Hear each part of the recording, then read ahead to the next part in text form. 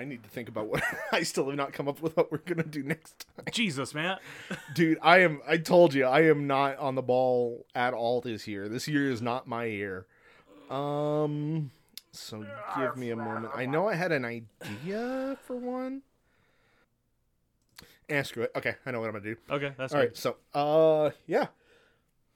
Welcome to Creature Crunch, the podcast where we take a creature, shoot it up with some LSD in hopes of scaring it so bad it pops out something even worse. My name is Matt. And I'm secretly living in your spine.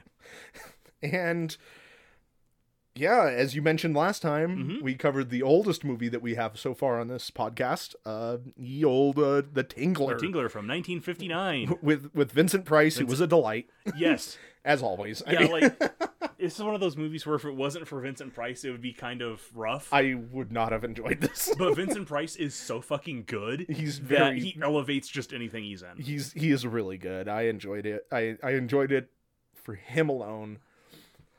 Also, I mean, there were some character dynamics that were wildly unique for, like, in today's movie standards. Right, I mean, yeah. Because this is, I'm not much of an old movie buff. I have not seen too many classics, as it were. So I'm definitely inundated in the today tropes. And to see some of these things, like, things that would be considered unusual and maybe even a huge plot point in today's movies as just kind of a thing in this one was really cool. Yeah. Specifically referencing his relationship with his wife. It's very interesting. It was wild. Yeah. Like, you watch it and you're like, oh, I see how things are going to go, but it's just like, no, that's not what I expected at all. It's actually kind of a twisty little movie. It is. So, some twists pay off better than others, I'd say. Oh, but yeah. But, like, a few of them pay off really well, I think. I think so. Yeah. I think so. I enjoyed it. I had fun. It was fun. Yeah. I'll admit that. Good. I don't think I'd go that far. But if you want to see a big rubber cockroach crawling across the floor, then this is the movie for you. But then again, I'm a Godzilla nerd, so who am I to complain? People who live in kaiju houses should not throw daikaiju stones. So, yeah, this was a weird one though. It was, yep. So Chris, we got to talk about the director, William Castle. Okay, sure. Because he's kind of an interesting guy. Okay, I am not familiar. Yeah, his entire thing was he wanted to make horror movies. Sure. And in order to get butts in seats, he made them as gimmicky as possible. Okay. Two of his other big ones was he made a movie called Macabre that when people would go to the theater, he would give them life insurance policies for $1,000. And if somebody was so scared that they died, he would pay out the life insurance policy. And he would have paramedics outside the theaters. Okay. In like an ambulance. Okay, I could... That does seem like a very 1950s gimmicky thing to do. Right. So. And his other one was, before this, was he directed the original House on Haunted Hill. Okay. And in that movie, there was a scene where there's a skeleton. Like a glowing skeleton. So what he would do is he would have a glowing skeleton on a wire zip around the theater during that scene. So people would be like, oh, the skeleton's come out of the screen and it's haunting us. That's really good, though. And he would also pay shills to be in the theaters and like scream at moments to make them more scary, and amp up the feel of the theater. Sure. Really playing up the theatrics. Right, yes. So this one, what he did was during the big moment at the end of the movie, like when the Tingler is crawling around in the theater, he would have buzzers in seats, and he would have the film operator hit the button, and it would shock the people in the seats, like with a joy buzzer. Like, so very, very mild electric shock. They were airplane engines that he had put in the seats, and they would vibrate and shock the person. And be like, oh no, the Tingler's getting my butt. And then, of course, you'd have people scream all the time, so... Right. Yeah. That's wild. And he bragged that he had buzzed over, like, 10,000 butts or something like that in his biography. Wow. Yeah. Interesting. He's a very interesting guy. Yeah, that would not fly these days. But... No, God, no. I guess there were some instances where people had, like, heart conditions and got shocked, and, like, passed out and stuff like that. I believe it. Yeah, like the litigation nightmare that would cause would be. But it's interesting. It's very interesting. That's wild. So yeah, he's a very gimmicky director, but he also has this insane love of horror movies. I could definitely see that. Yeah, and especially in a time where like most horror movies were like, oh, what if it was a normal monster or normal animal, but they were big? Yeah, yeah, because like, this was in the era of King Kong and Godzilla's. Right. Having a movie like this, which is kind of a high concept horror movie, yeah, it makes no sense, but it's kind of a high concept movie. Having this and like House on Haunted Hill, where it's like, is the place actually haunted, or is he just driving people insane? Is he just fucking with people? Like, what's going on in this movie? Having that in like very early horror is interesting. Like, very creative guy, totally bonkers, but very creative guy. Yeah, I could see that. Like the concepts in this movie were unique. Mm-hmm. Like, I didn't expect this to go the way it went. No. So we open with our director, William Castle, introducing us to the movie and warning us that the film is going to affect us physically and going to scare the pants off of us. And to reduce this effect, we should scream as loud as we can. Yeah, he was like, he basically was saying, like, in order to not die of fright, scream. Yeah. You know, okay, that's a pretty good primer, I suppose. Right. And then we get a bunch of faces screaming at us. I hated that. Which was great because I was watching this at work in my office. It was awful. It was just disembodied heads screaming. Yeah, it was the worst. Wasn't great. Really, really shrill, too. Yeah. Like, oh, man, it was unpleasant. It's like, well, I don't like this. Yep.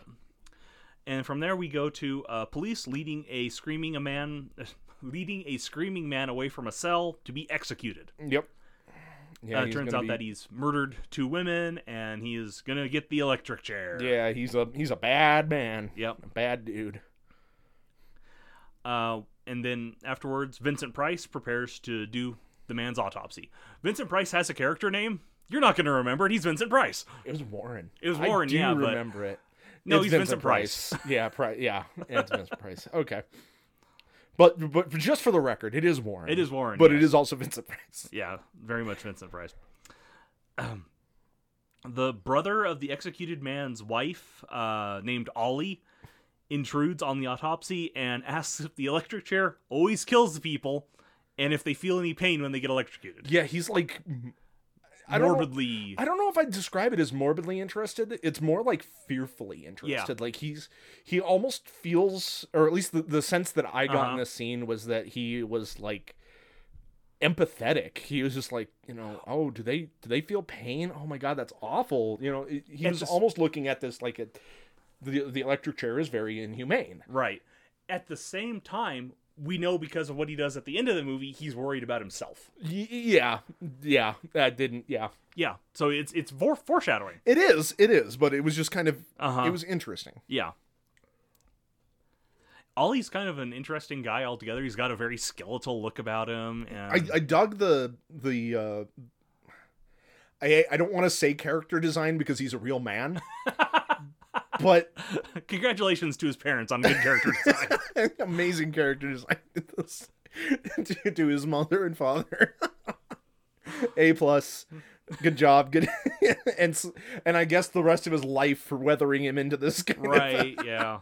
No, but I mean makeup and costuming and stuff, wardrobe, like that, those have a hand in it, but he has a very likable isn't the right word, but I enjoyed looking at him. Like I don't know, that's weird. No, I get you. So kind of like a timid, but also like could be terrifying. Yeah, pretty much all of our main cast are really good. Yeah, they really are, and they're very charismatic and fun to watch. Which is it's good because a lot of the other story's completely ridiculous. But it's not as bananas as I thought it was going to be, or as loosely. Like, I mean, yeah, you have to take a certain amount of. You have to completely suspend your disbelief, right? But like once you do that, though, it is a very chilling idea. Like it's a cool concept, and the movie lives in its own universe, which is definitely very strong. Like it's not an incoherent storyline. It's just one of those like, this is a movie. Roll with it. Yeah, you do. So Vincent Price does the autopsies at for the entire county, and he always has to do them after an execution. And he says that the people who are executed almost always die of what he would call fright, but he has to put like heart attack via electricity on them. Yeah, you can't put died of fright on the death certificate. Like, yeah, that's not gonna fly under the state. Yeah. So he's performing the autopsy on this man who was just missed opportunity for him not just saying shocked to death. Yeah. Well. Okay. Anyway. He does the autopsy on the man who was just executed and discovers that his vertebrae are splintered. Which is a freaking wild thing to think about. Yeah, apparently he was so scared that his back tore itself apart. Mm-hmm. Which is insane. Yeah, like... And I even think Ollie is suggesting, like, wow, electricity can do that? And Price is like, no. It was something else. Yeah, he just got so scared that he tore himself to pieces. Yeah. Or something did. Something did, yeah. I don't even think he said that it was... Price blames the fear, but he also talks about fear as being a very physical presence in this man's body. Not a... like his muscles tore him apart or anything. It was like, no, there was something in him because of his fear. And it's like, yeah. Which again, if you do suspend that disbelief, that's a horrifying thought. It really is, yeah. And he mentions that like, oh, it starts as like the tingle in your spine, and it can go stronger and stronger and stronger until it just rips you apart if you don't release it somehow. Yeah. So he's going to call this weird force the Tingler. So 5 minutes in, we have a title drop. A title drop, and also the fact that the 1950s had no idea what words actually meant. No. And what they would mean in the future. Like, it's just...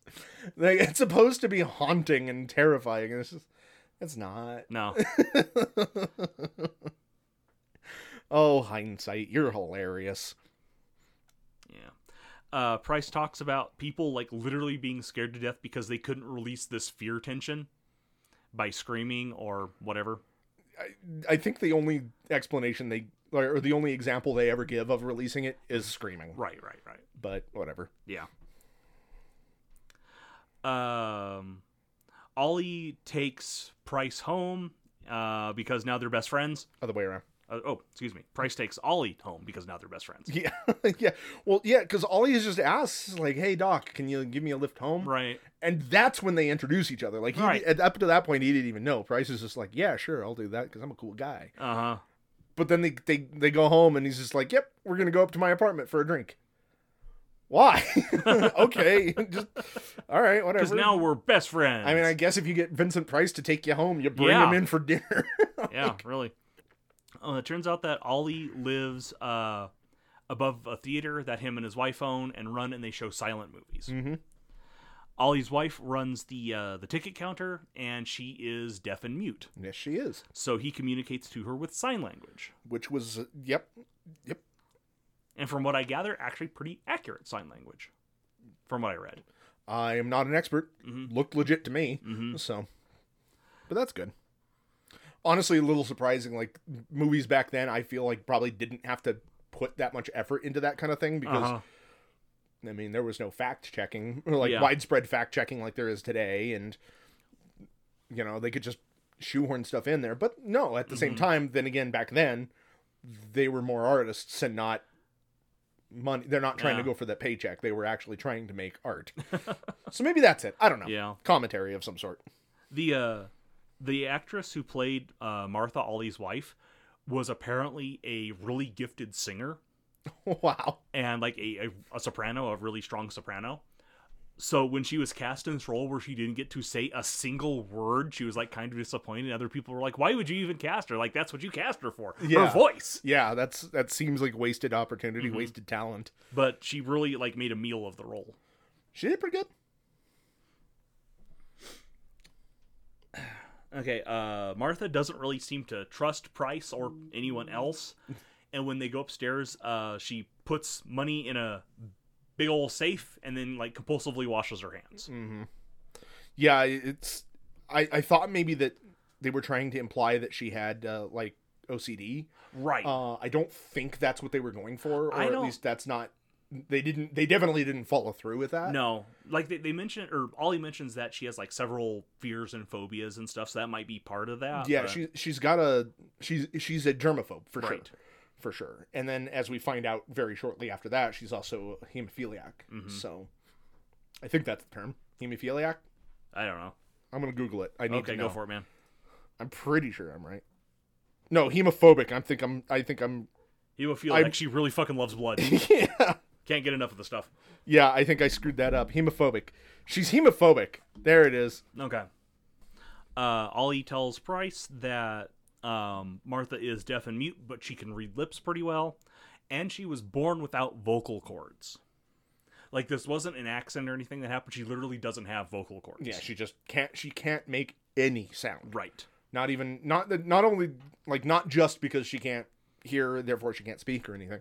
It's literally no sound. Right. While drinking a cup of tea, Price thrusts a saucer to the floor and breaks it. He's just, oh yeah, let's drink some tea. Smash. Oh, pardon me. And then Ollie's response is, oh, it's my fault. Oh, I'm sorry. That was a clumsy thing to do. It's my fault. No, Ollie, it wasn't. No. Your guest came in and shattered one of your tea saucers. Yeah. It's not your fault. Yeah. But Price cuts his hand on it, so he's bleeding pretty good. Martha sees the blood and collapses to the floor. No, she's hemophiliac. She just jumps on him and licks starts it. licking it, eating it, and yeah. No. She is hemophobic past Matt, you idiot. And and yeah, she cannot abide by this. Yeah. Price gives her the once over and deduces that the reason she fainted isn't because she just fainted, but because the fear builds and builds and builds in her, and she can't scream to let it out. So it builds until she literally collapses from it. And you can start to see the gears turning in his head at this point. Yeah. Price brings Martha out of her swoon by cracking some smelling salts and waking her up, and she immediately rushes to the safe to make sure that it's okay. Yeah, she opens it up and checks on the money. Ollie says that she's very protective of it and won't leave anyone alone with it. And so Price takes his leave of the couple, and after making several messes and knocking out his wife, just leaves. Thanks, Vincent Price. Yep. You're a wonderful house guest. Gotta go. Price arrives home expecting to find his wife Isabel, but instead finds her sister Lucy, who is waiting for Price's assistant David. Mm-hmm. So we have several characters and all of their various relationships just kind of thrown at us right there. Yeah. Also, I mean, to be fair, the living arrangements of this place I'm confused on, because Price is living in a really nice house. Yeah. Probably because he is a doctor. I would hope. No, I would imagine. No, it was his wife. That's right. His wife's. It's his wife's money because she got it from her dad. That's a plot point, man. That was my bad. But yeah, and her sister, I guess, lives there. No, I guess never mind. Yeah. I'm just gonna. The only one who doesn't live there is David. Yeah. But Price's lab is also there. Price's lab is right off the living room. It's not in a basement or in a building outside on the premise. No, it's right off the living room. Yeah, it's just a door away. Yeah. Which is insane because he's doing all these experiments with fear because he's Jonathan fucking Crane. I am convinced that they based a lot of the portrayals of Jonathan Crane the Scarecrow off of Vincent Price from this movie. I could see it. It's a good possibility. A lot of thematic parallels.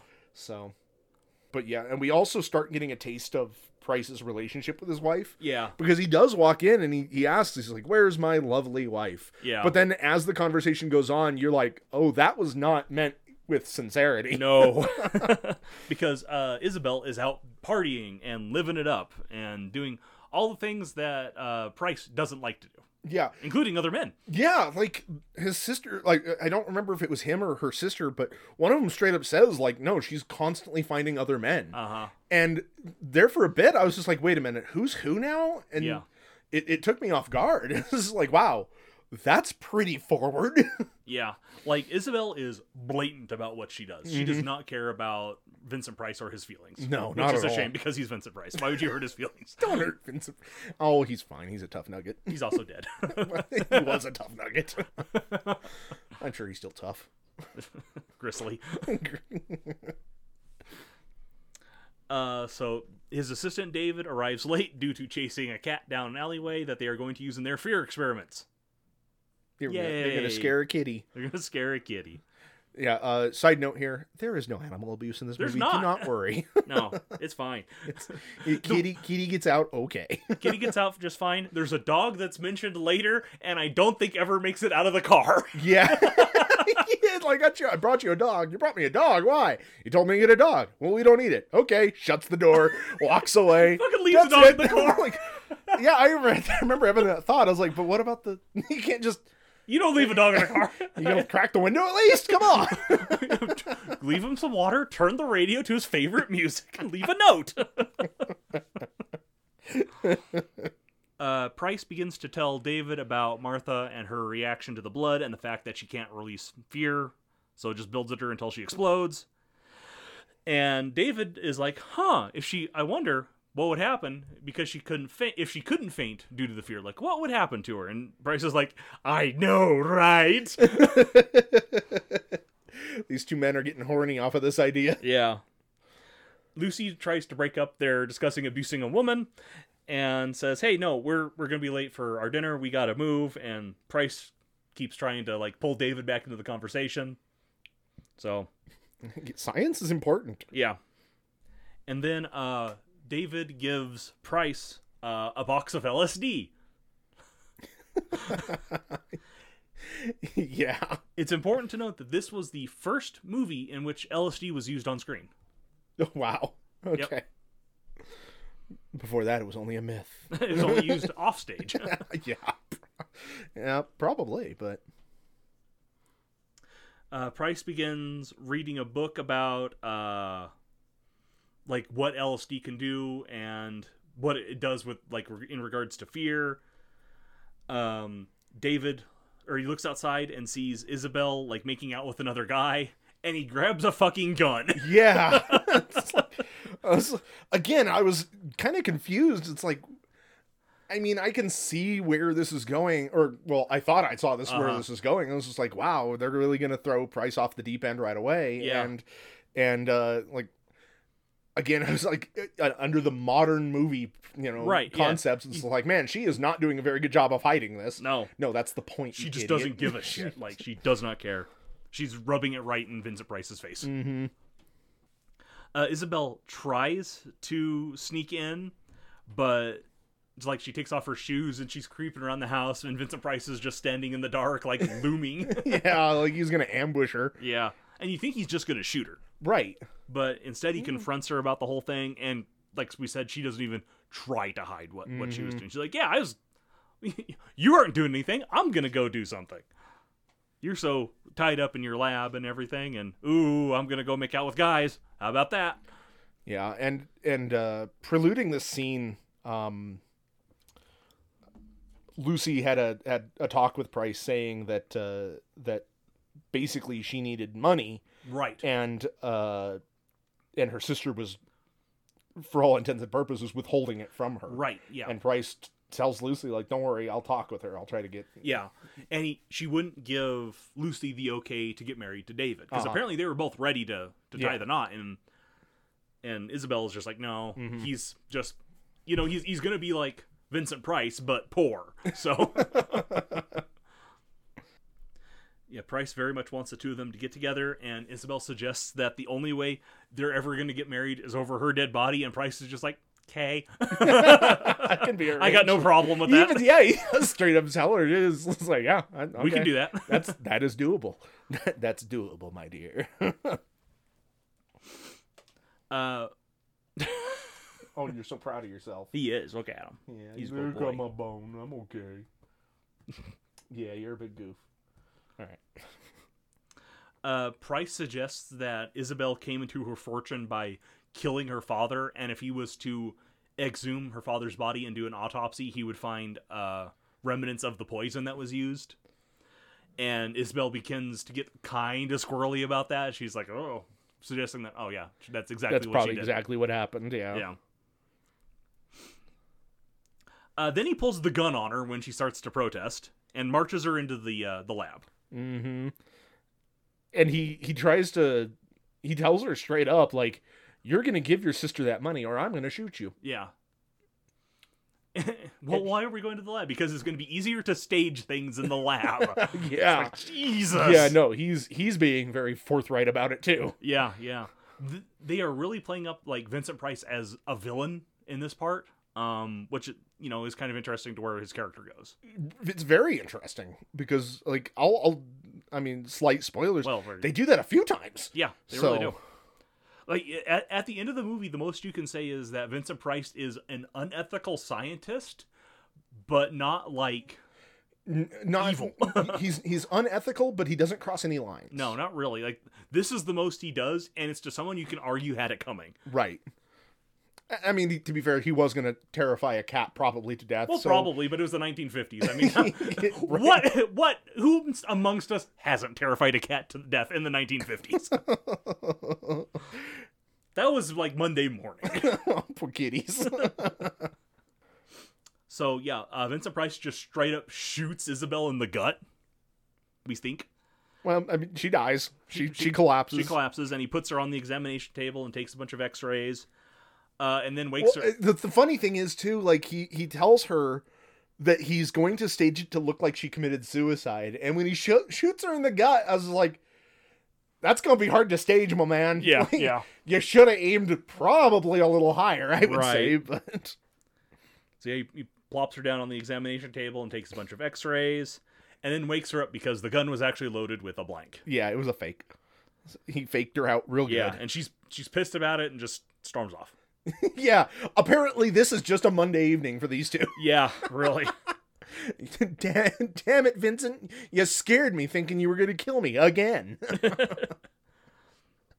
Now I'm going to go make out with somebody else. With some other guy. Yeah. Man, it's like I said, that just the relationship these two have is just so unique, especially through today's lens. Right. Like, how did they even get married? They have nothing in common. I'm sure there's a story there. Yeah. We need a pre-Tingler. The tingling. The next morning, David arrives, and Vincent Price shows him the x-rays that he took of Isabel, which shows a creature wrapped around her spine. And growing as time goes on. And no, I guess receding in size. Yeah. Because he shows Michael in reverse order. Yeah. But again, like... Did I say Michael? You said Michael, man. That's someone else. That's the guy out there. He shows David the x-rays in reverse order, showing that, like, at the height of her terror, right, it was huge. It's like the size of her spinal column. Yeah, and again, like, that terrifying as a concept. That's spooky. That there's a little parasite in us that grows as we get afraid. Yeah, like that could, and that's never noticed. Yeah, that's pretty terrifying as far as like concepts go. Mm-hmm. If you can, again, put it past you, if you can put it past your disbelief. But the two theorize on like how this thing could operate and come to the conclusion that screaming could paralyze the creature or maybe even kill it. I don't know how they come to that conclusion, but hey, that's our premise of the movie. Well, because they say that's they come to that conclusion by like, oh, when you scream, it releases the fear tensions. Yeah, and that's what it is. It's just it's actually it's weird. Whatever it is. Price suggests that if they could find someone who is incapable of screaming, then the Tingler would continue to grow and still be large enough to autopsy after the patient dies. Now, where do we know someone who that might apply to? I don't know. Yeah. I feel like there was a part in the movie setting something up, but it is slipping my mind. Yeah. The next morning, Price says that he can't scare himself, but he wants to, because that way he can feel what the Tingler feels like. So he knows that feeling. Yeah, but he's a grown man, and he's an adult and cannot be scared like a child. Yeah. You can just get generalized anxiety over everything. Yeah. You don't actually become afraid because you're constantly in a state of fear. Because you welcome death. Yeah. Come on, Tingle Butsy. Just eat my spine and kill me. Just do it. Destroy me. I'm tired of stressing out about the job that I left 5 years ago. Please, kill me. If I have one more goddamn GameStop dream, I swear to God.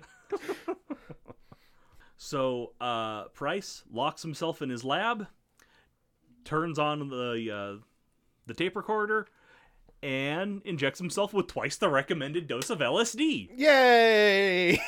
And then Vincent Price proceeds to trip balls. Yeah, he does. It's done very well too. Like, he's trying to document his state of mind and the symptoms as they come. It very quickly he doesn't do that after a bit, but there's I was reading the trivia and goofs on IMDb. Oh, God. And according to IMDb, my segment. One of the goofs is that he looks at his watch and reads the wrong time. That's not a goof. He's tripping balls. Yeah. He's on a massive dose of LSD and is freaking out. He can't read his watch. Yeah, straight up. Like, one of the first things he said, he's like, vision's already going blurry. And then he looks at his watch and was like, you're not going to be able to read that, my man. Yeah, he just says, oh, it's 8 o'clock. And I guess the watch reads it's like 1 or something like that, like 10. Oh. And it's like, okay. What a goof. What a goof.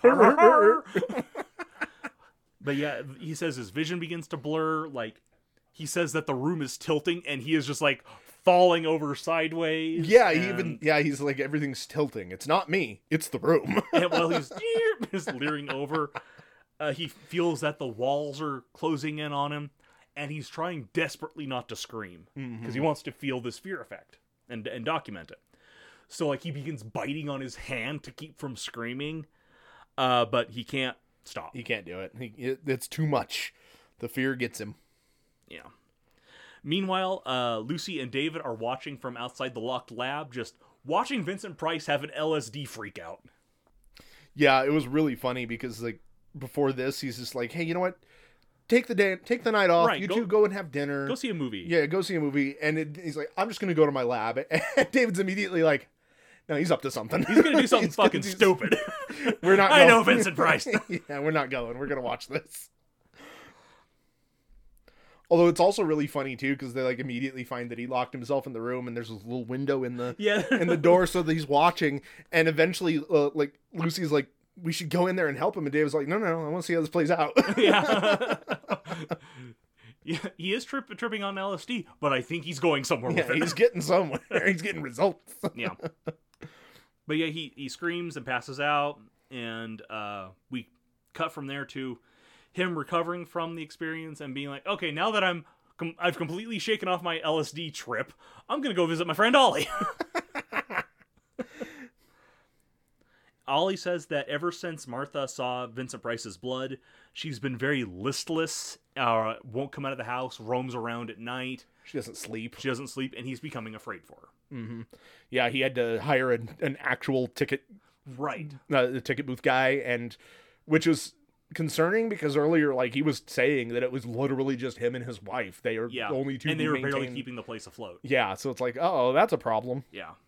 Martha is hiding in the dark in their house, and she and Vincent Price scare each other. Yay! That was weird. It was weird, but at the same time, it's like, yeah, I can see that kind of happening, and it does give her kind of a lighter mood once she realizes, oh, it's just my husband's friend, Vincent Price. Yeah, it's just the doctor who showed me his blood. And ruined my life for it, apparently. Yeah. How does this work? Well, that's the thing. We learn, but still. And so Vincent Price, gives her a quick examination. It's like, it's just nerves. You're going to be okay. You just need sleep. You just need some sleep. I'll give you a sedative now and give you a prescription for some sleeping pills. So you'll be okay. You'll get over this. Mm-hmm. So he lays her down and, gives her the injection with the sedative. Yeah, he assures her it's just a sedative. It's just a sedative. Mm-hmm. He says it so many times. It's just a sedative. This is just a sedative. Ollie goes out for a beer offers to bring Vincent Price. Price is like, no, I need to go home. I just had a freaky LSD trip, and I probably need to lay down because my feet are snakes. And then, it seems that Vincent Price has slipped Martha some of his LSD because she begins to hallucinate. Yep. She wakes up, doors are closing, windows are closing, and Yep. or opening. I don't know. Yeah, the doors are opening and closing randomly. They're like locking, so she can't open them. She tries to hide from her hallucinations, but it seems like the house is actively working against her. Yeah, there's a ghoul with a knife. There's a friggin' Yeti hand throwing a hatchet. Well, it doesn't so much throw the hatchet as it just kind of lets go in her direction. Yeah, let's go, and the hatchet flies at her. So the creatures stalk her around the house, and she hides in the bathroom. And then we get kind of a neat effect. This was wild. It was wild, and it was very unexpected. Yes. This took me for a loop. Yeah, because she looks over at the sink, and you hear the water running, and you know exactly what she's gonna see when she looks over to it. But you don't expect it to look like this. Yeah, because the movie's shot entirely in black and white. It's a black and white movie. It was in 1959. Yeah, black and white. Sure. And then she looks over at the sink, and there's bright red blood coming out of it. Yeah, there is. It's like, whoa, okay. Yep. And then she looks over at the bathtub, and it's filled with bright red blood. Mm-hmm. This is another kind of interesting point, because color movies had been around at this point. Sure. Not many of them. They do exist. Yes. So to get this scene to look like this, it's a composite shot. William Castle had to shoot it twice. Once in a regular black and white camera, and then once in a color camera with everything else painted black and white. Oh, wow. Yeah. That's cool. And then he composited the two shots together. That makes sense. It's really cool. Yeah. This was also like the most blood that had ever been on camera until this point. Especially red blood. Yeah. Because in this, like, if you did a vampire movie, you put a little chocolate or cherry syrup on the guy's fangs, and oh no, it's blood. Uh-huh. This was the most that had been on camera. Yeah. At this point. Wow. So it's kind of a weirdly important movie in a lot of ways. And probably pretty shocking for audiences. Oh, yeah. And pun not intended. It's shocking. It was probably very shocking for audiences, even before the actual shocks. Yeah, yeah.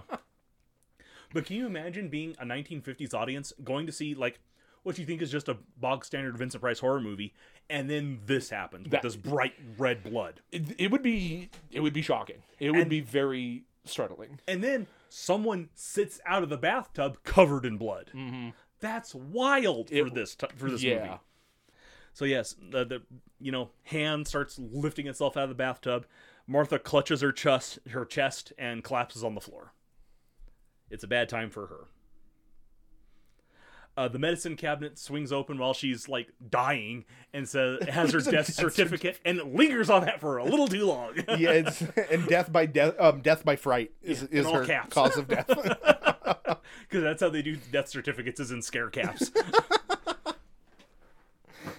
Well, I mean, she doesn't know. No. Her subconscious wouldn't know. Her hallucinations would just show her what she knows.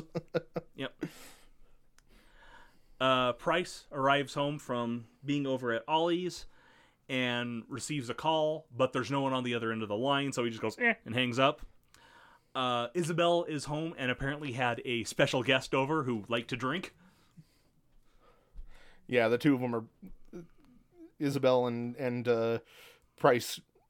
They have another back and forth that is just it's bee stingy. It's a little wasp sting. It is, yeah. But Ollie bursts in the door and is like, "Hey, Doc, like Martha is in bad shape. You got to check her out. I tried to call, but no one was there." So apparently that's who's on the line, and they live like a block over.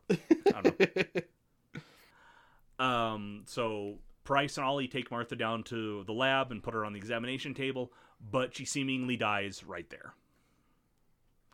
While discussing like the events of like how Ollie found her in the bathroom while she was, passed out, Martha just sits up under the sheet like nothing was wrong, and Ollie and Price are just kind of stunned. Yeah, that's not supposed to happen. And then she lays back down. That's weird. Yeah. Price gives Martha's body the once-over, stating she's been dead for several hours at this point, which is weird because Ollie felt her move when he picked her up. Yeah, he said that she moved when he was on the way over. Right. Which is creepy as hell considering what we know. Uh-huh. That was the Tingler vibrating. Ollie gives Price the okay to do an autopsy and examine her spine, which Price is fucking jazzed about. He's really into this. Yeah. And Isabel peeps on them because, I don't know, she got curious. Just there. We see in silhouette behind a curtain as Vincent Price pulls a massive Tingler from Martha's spine, and the creature is still alive and slightly wiggling as much as a prop can wiggle. As much as a big rubber cockroach can. Yeah, it's more of a centipede. Centipede. Yeah, I know, but still. But yeah, it's a large centipede-like creature, roughly the size of an arm, which is big. It's pretty big. Yeah. It bites into Price's arm, which causes him to scream, making it collapse. So they are right about the scream thing. Yep. That's good. Yep. While Vincent Price and Ollie try to corral the Tingler, Isabel steals Price's LSD. She's gonna go and have herself a party. Yeah, well, no, she prepares a drink for Vincent Price and pours the LSD into the drink. Oh, sneaky. Yep. Price wants to call a funeral parlor to prepare Martha, but Ollie is really squirrely about it and says no, he'll just take her home and deal with it there. Yeah, he doesn't give any really good explanations. He just says, no, that's what I'm doing. And then he does it. He takes her. Yep. Isabel wants to celebrate Vincent Price's discovery, and she gives him the doped drink, which instead of making him have a freak out, just kind of causes him to get all sleepy and pass out. Yeah, well, I mean, it was a lot of LSD. It's a good thing he didn't overdose. Yeah. It was also a unique little bit, too, because you can definitely get more of an insight into their relationship because she is handing him one glass, and he's just like, I know you too well. I'm going to take that other glass. So he takes that one, and she's just like, I knew you were going to do that. 4D chess, checkmate. Luckily, I've built up a tolerance to ivocaine powder. So it was interesting. I just thought that was fun. Ollie calls Vincent from his house and is like, yeah, I've gotten Martha taken care of. She's at the funeral home now. And Vincent Price is just like, boy, and passes out. Good night. Price, go sleepy now. So Isabel hangs up the phone for him, and Ollie's just kind of like, yeah, whatever. We see back at Ollie's that he has not, in fact, taken care of Martha, as she is still wrapped in a sheet on the bed. She's just there. And Ollie has a mask that looks an awful lot like one of the creatures that stalked Martha around the house. Yep, he also has a glove that looks like a Yeti glove, and he's got knife, the knife and a hatchet. Yeah. Ollie! Yep. What's your game here? Isabel grabs the caged Tingler and releases it on Vincent Price. So it crawls up his body and begins to throttle his neck so he can't scream. Yeah, she goes all Burke on him. Yep. Lucy arrives home just in time to see the creature and screams, causing it to become paralyzed and fall off of Vincent Price. The next day, David and Vincent try to kill the creature, but it is seemingly immortal. It cannot be murdered, cannot be killed. Price decides to not tell anybody about the creature or write about it because finding out that we have a tiny parasite that feeds off of fear in all of our spines would lead to mass panic. Yeah, suddenly, we start to see, up until this point, it was very much, obviously implied that Price was going to do anything he could to make this discovery, get this out and everything. But at this point, you start to see, no, he's got lines, and he realizes that, even though this is what he's been working on, it's the truth is far too terrifying. Yeah. Price wants to put the creature back in Martha's body, hoping that since the host is dead and no longer feels fear, the creature will die. Yeah, it'll just shrink and go away. Yeah. I mean, that's some solid sciencing there. Yeah, I don't really get it. Whatever. We're along for the ride at this point. Yeah. Dave tries to locate her body at a morgue or funeral parlor and can't. Yeah, he calls around. It ain't anywhere. Nope, she hasn't been reported to the police. There's been no reports at all. So Vincent Price is kind of putting 2 and 2 together here. Meanwhile, Isabel is just gone. She has fled after attempted murder via Tingler, which I think is like some sort of sex move. Also, I don't think any court will convict her of it. No. Back at Ollie's place, he opens Martha's safe and scoops out all of the money. That was his game. He wanted the money that was also his. Yeah, it was his, but she was the one who was protective of it. Oh, okay. Uh-huh. Yeah. Airtight. Sure. Airtight motivation. Price arrives at their house with the huge Tingler in a box. little Tingler cage. And then Price finds all the things that Ollie used to scare Martha to death, as well as Martha's body. There they are. So he's got the whole thing here. Yep. Ollie immediately confesses to the murder and is just like, I was afraid of her. I thought she was going to kill me. And it's, no, dude. Like, although you're just Ollie a wormy is little jerk. Ollie is like remarkably amenable to like during the rest of this. Like he's like, yeah, I killed a man. Yeah, I'm probably gonna go to prison if this gets out. Or I killed a man. I killed my wife. And yeah, I'm gonna go to prison and probably get the electric chair if this gets out. Yep. Hey, I'm gonna help you track down this thing. Yeah. I'm gonna help you out for a bit. Yeah. His Price is pretty upfront with him. He's just like, after we're done here, I'm calling the police. And Ollie's just like, yeah, cool. I guess that's what happens. Yeah. No, I deserve it. The movie does kind of lose the plot here in the final act. It really does. Because we have to get to the theater scene. Like, yeah, it was the whole point was this. Yeah.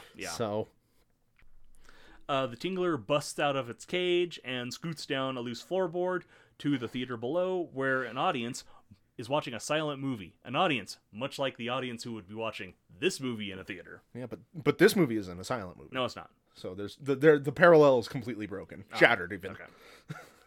We watch the audience watch the movie while the Tingler hits the stage. We get a lot more of this movie than I was anticipating. Yeah.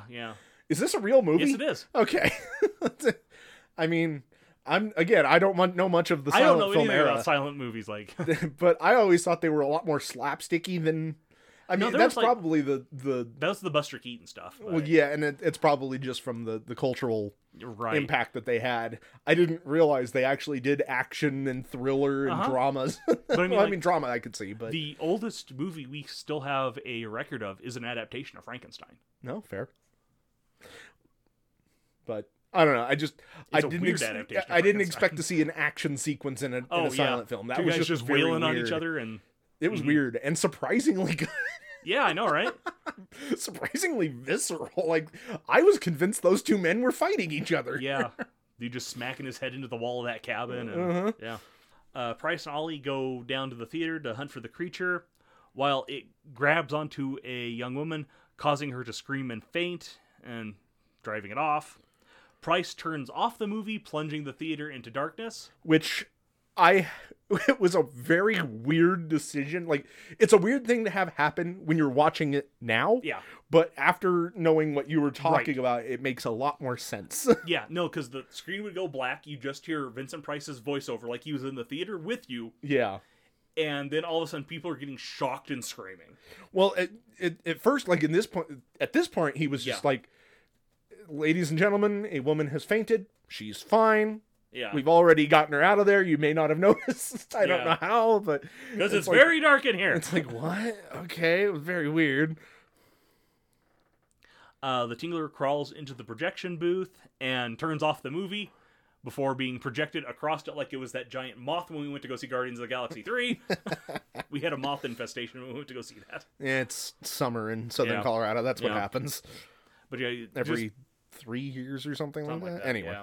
But big ol' Tingler is projected onto the screen, and it would have been just in the movie theater too, like when you went to go see this. It would have looked just like that. It would have looked just like that, yeah. And then then we get the narration of Price encouraging everybody to scream. Yep. While people are being electrocuted in the theater. Yeah, but also in the movie, people are screaming, and it's the worst. Yep. The projectionist managed to scream as the Tingler crushes his throat, and then Price and Ollie lock it in a film canister. Because that'll hold it. That'll yeah, whatever. the cage that I have to assume was made specifically for the Tingler, because it was perfectly Tingler size. It was Tingler size, yes. Could not contain it, but the film canister I'm sure is fine. Yeah. Price inserts the Tingler back into Martha's body, which apparently does what they wanted to do, and then Ollie pulls a gun on him. Oh man, you're not calling the cops on me. Yeah, and Vincent Price is like, dude, you're not gonna shoot. You're a wormy little bastard. Yeah, Price practically just laughs and walks away. Yeah, like you're not gonna shoot me. I'm gonna give you the biggest, widest shot of my body while I slowly walk down the stairs. You're not gonna shoot me. And Ollie's just like, you're right. Yeah, this isn't even a real gun. This is full of blanks, just like the other gun. Yeah. Then Ollie's mechanical tricks in the house begin to activate. The door locks, the window opens and closes, and Martha's body sits up. Oh my god. Seemingly operated by the Tingler. You would think. I think either that or ghosts are real in this movie too.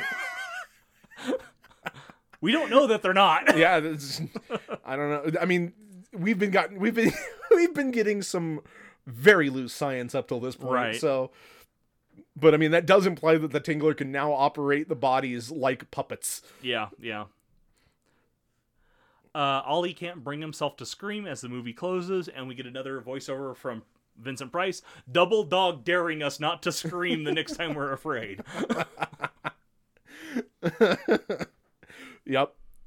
Ladies and gentlemen, just a word of warning. If any of you are not convinced that you have a Tingler of your own, the next time you're frightened in the dark, don't scream.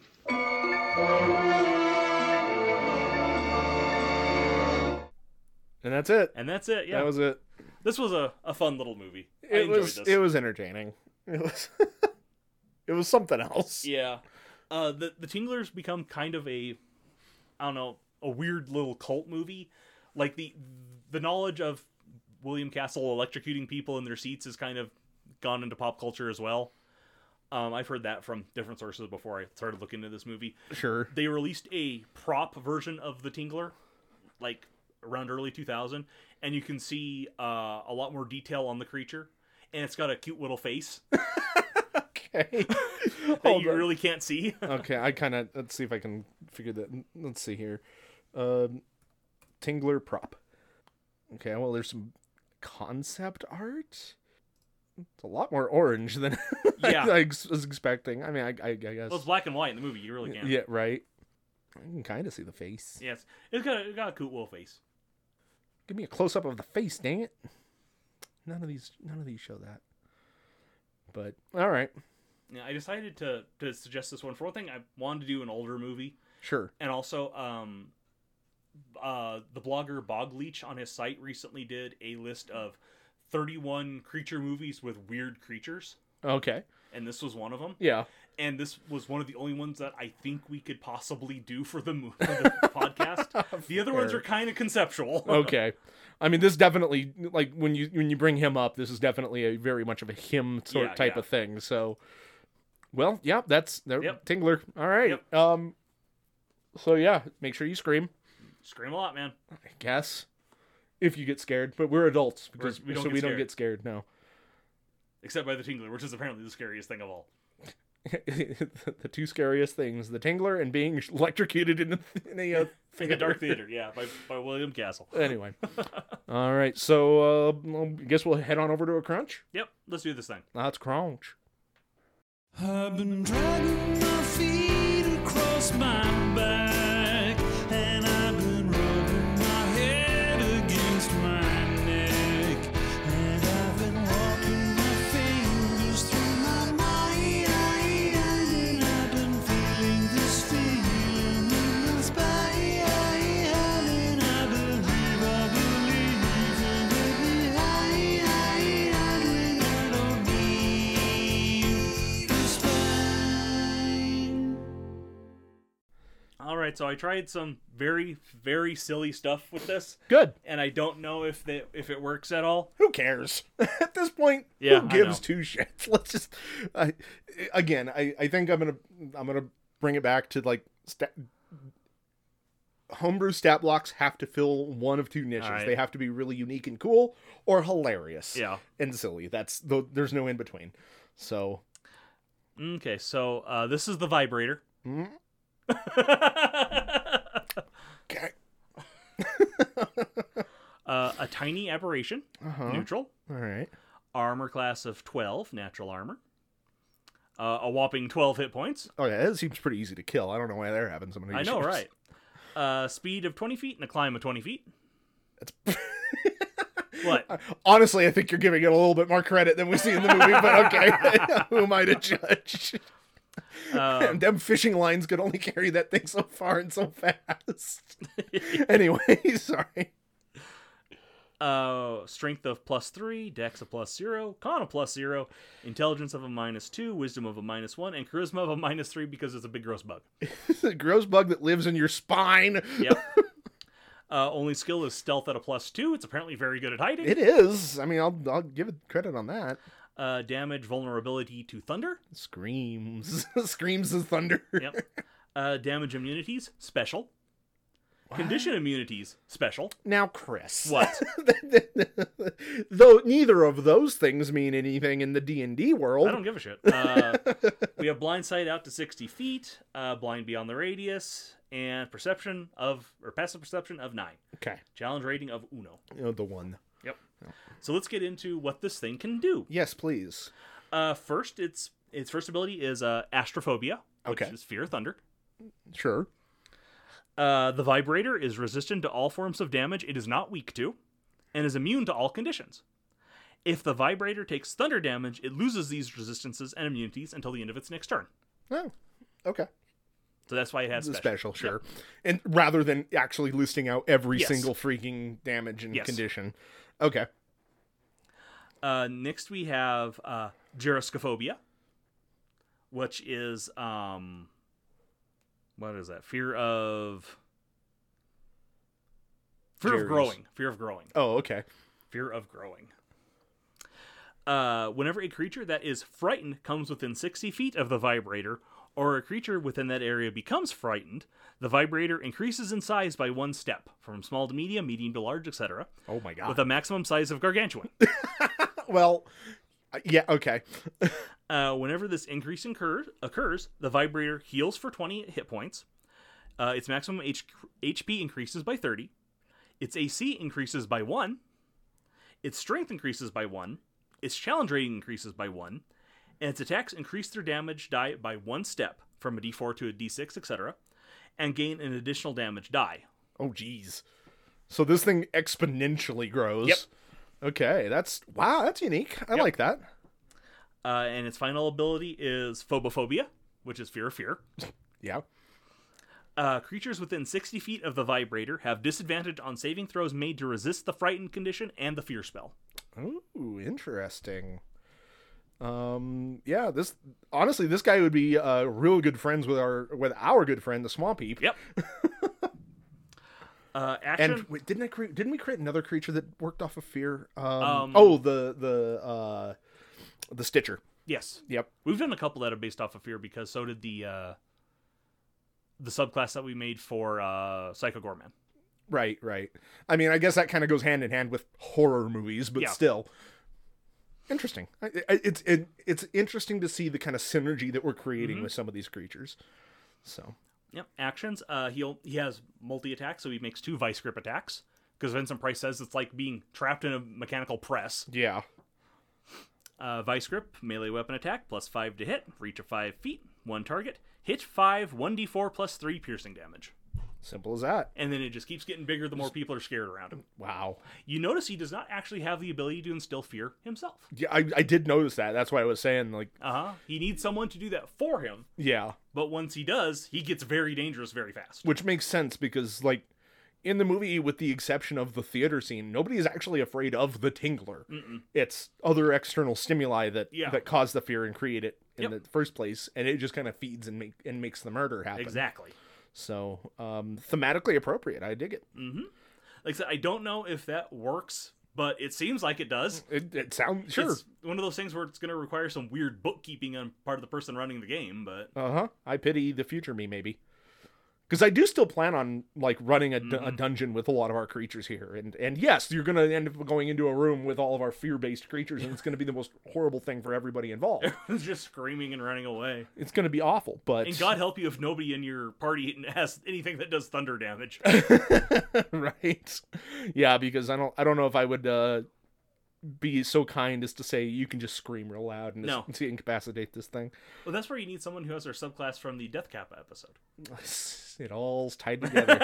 It's just all coming together. You just need to be that failed idol and scream and actually as loud as you can. Weaponize your voice, and then this thing will pop. Well, cool, Chris. I appreciate that. I like it a lot. Thank you. So with that, I guess. Yeah. What the hell are we doing next, Matt? Well, just record each of us saying Monster Hunter, and you could just ADR it over the actual. It would not make any sense because you're talking about the movie being a sequel to one you like, and it's Monster Hunter. Just obviously ADR'd. I mean, let's face it. I'll probably change my mind again in the future. It's true. Like, this is not the first time we've had to do this. Yeah. It's not gonna be the last. Yeah. We'll save it. Okay. We'll save it. So, I don't know. Let's give a couple. Take a couple takes on that, and we'll see what I can do. Okay. All right. Okay. I'll Monster Hunter. Monster Hunter. Monster Hunter. Monster Hunter. Monster Hunter. Monster Hunter. Monster Hunter. Ruh-roh. Scooby-Doo, get out of here. What if you just released that? Probably gonna. Probably going to. Yeah, next time we're gonna be doing Monster Hunter because I have been playing Monster Hunter Rise. We've been playing the Monster Hunter World board game and streaming that. Yep. All about Monster Hunter right now. So yeah, we're gonna be doing Monster Hunter. Cool. Monster Hunter. Monster Hunter. Monster Hunter. Oh, Monster Hunter.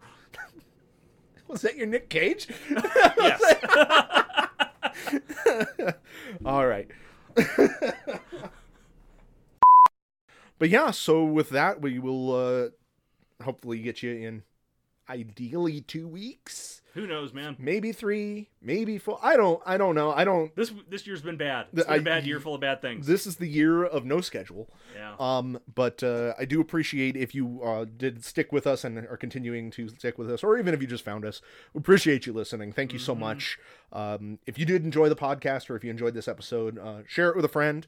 If you hated it, share it with an enemy. Make them suffer along with you.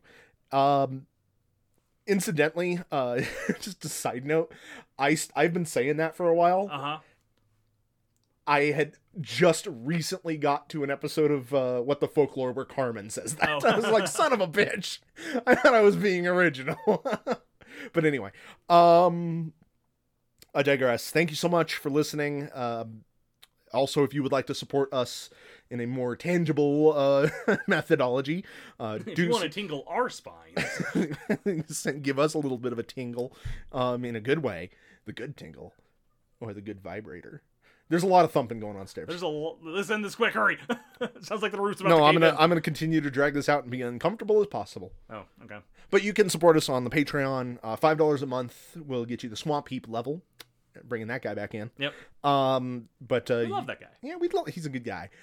You can get huge backlog of content that may or may not be publicly available at some point. I keep saying it. I'm not doing anything to further that. I'm the only one with that power, and I'm not utilizing it. This is all you, man. It is. But huge backlog of content, early access to our Comics Crunch episodes, which should hopefully also be back on track. Count on me. We're only halfway through the month. We got still time. But But yeah, all of that, and then of course the bonus Critter Kibbles episodes where we create the said backlog of content. And also, you can, as of last week's episode, get a little bit more of a lore dump from our history in RPGs. I was not expecting that. That was kind of cool. And I think I might do that more going forward, but I mean, just depends on how I feel, I guess. Because I mean, I tend to pick a lot of movies that are very difficult to kibbles up. Oh, well, what the hell am I going to do for this? Yeah, good luck. Vincent Price stat block. Vincent Price stat block. Anyway, so yeah, I think I've rambled enough. You have. Links of various things in the description, including access to the stat blocks and socials and other such. And if you have any recommendations or movies you'd like us to cover, hit us up. And we will see you next time. Bye. Getting closer in the episode. Scream! Scream for your life!